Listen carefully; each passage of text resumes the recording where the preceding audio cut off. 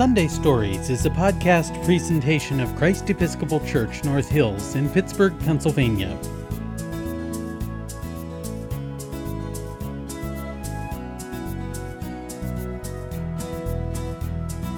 Hello. Welcome to Sunday Stories. My name is Deacon Lorena, and I love to share good stories with you. Have you ever planted seed? Did you know that there is a special name for someone who plants seed? If you plant seed, then you are called a sower. To sow seed means to place the seed in the soil where it will grow into plants.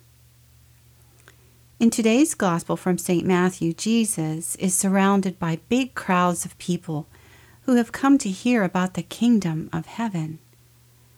As they eagerly listen, Jesus begins with the parable of the sower. The parable goes something like this. A farmer goes out to plant seed. As he throws seed onto the ground, some seed falls on a hard path and gets eaten by birds. Some seed falls near rocks where there isn't much soil and the sun is too strong, so it withers and dies. Some seed gets choked by thorns and can't grow. Other seed falls into good soil and produces a huge crop of plants. If you have ever planted seed, then you know it needs sunlight, food to eat, and water to drink. In a way, seed is not that different from you and me. Seed, like us, will do well if there is plenty of food, sunlight, rain, and a good place to grow. In today's Sunday story, there is a tiny seed that goes on a long journey with many other seeds. Some of the seeds don't survive. Some grow into plants but don't do well. But the tiny seed continues on. I wonder what happens to the tiny seed. Let's imagine that we are the tiny seed carried by the strong wind across the land. Where are we going? Will we be able to keep up with the other seed? What will happen to us? Let's listen to today's Sunday story. The Tiny Seed by Carle. It is autumn. A strong wind is blowing. It blows flower seeds high in the air and carries them far across the land. One of the seeds is tiny, smaller than any of the others. Will it be able to keep up with the others? And where are they all going? One of the seeds flies higher than the others. Up, up it goes. It flies too high, and the sun's hot rays burn it up. But the tiny seed sails on with the others. Another seed lands on a tall and icy mountain. The ice never melts, and the seed cannot grow. The rest of the seeds fly on, but the tiny seed does not go as fast as the others. Now they fly over the ocean. One seed falls into the water and drowns. The others sail on with the wind, but the tiny seed does not go as high as the others. One seed drifts down onto the desert. It is hot and dry, and the seed cannot grow. Now the tiny seed is flying very low, but the wind pushes it on with the others. Finally, the wind stops and the seeds fall gently down on the ground. A bird comes by and eats one seed.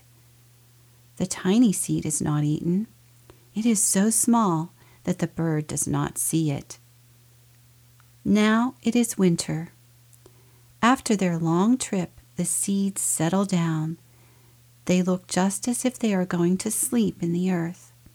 Snow falls and covers them like a soft white blanket. A hungry mouse that also lives in the ground eats a seed for his lunch. But the tiny seed lies very still, and the mouse does not see it. Now it is spring. After a few months, the snow has melted. It is really spring. Birds fly by, the sun shines, rain falls. The seeds grow so round and full they start to burst open a little. Now they are not seeds anymore. They are plants. First, they send shoots down into the earth. Then their little stems and leaves begin to grow up toward the sun and air. There is another plant that grows much faster than the new little plants. It is a big, fat weed, and it takes all the sunlight and the rain away from one of the small new plants, and that little plant dies. The tiny seed hasn't begun to grow yet. It will be too late. Hurry! But finally it starts to grow into a plant. The warm weather brings the children out to play. They too have been waiting for the sun and springtime. One child doesn't see the plants as he runs along, and oh, he breaks one. Now it cannot grow any more. The tiny plant that grew from a tiny seed is growing fast, but its neighbor grows even faster.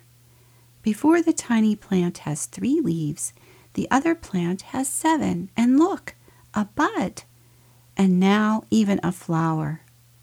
But what is happening? First there are footsteps, then a shadow looms over them. Then a hand reaches down and breaks off the flower. A boy has picked the flower to give to a friend. It is summer. Now the tiny plant from the tiny seed is all alone. It grows on and on. It doesn't stop. The sun shines on it, and the rain waters it. It has many leaves. It grows taller and taller. It is taller than the people. It is taller than the trees. It is taller than the houses. And now a flower grows on it. People come from far and near to look at the flower. It is the tallest flower they have ever seen. It is a giant flower. All summer long, the birds and bees and butterflies come visiting. They have never seen such a big and beautiful flower. Now it is autumn again. The days grow shorter, the nights grow cooler, and the wind carries yellow and red leaves past the flower. Some petals drop from the giant flower, and they sail along with the bright leaves over the land and down to the ground. The wind blows harder. The flower has lost most of all its petals.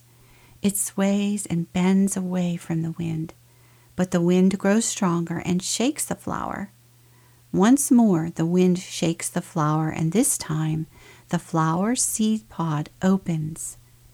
Out come many tiny seeds that quickly sail far away on the wind.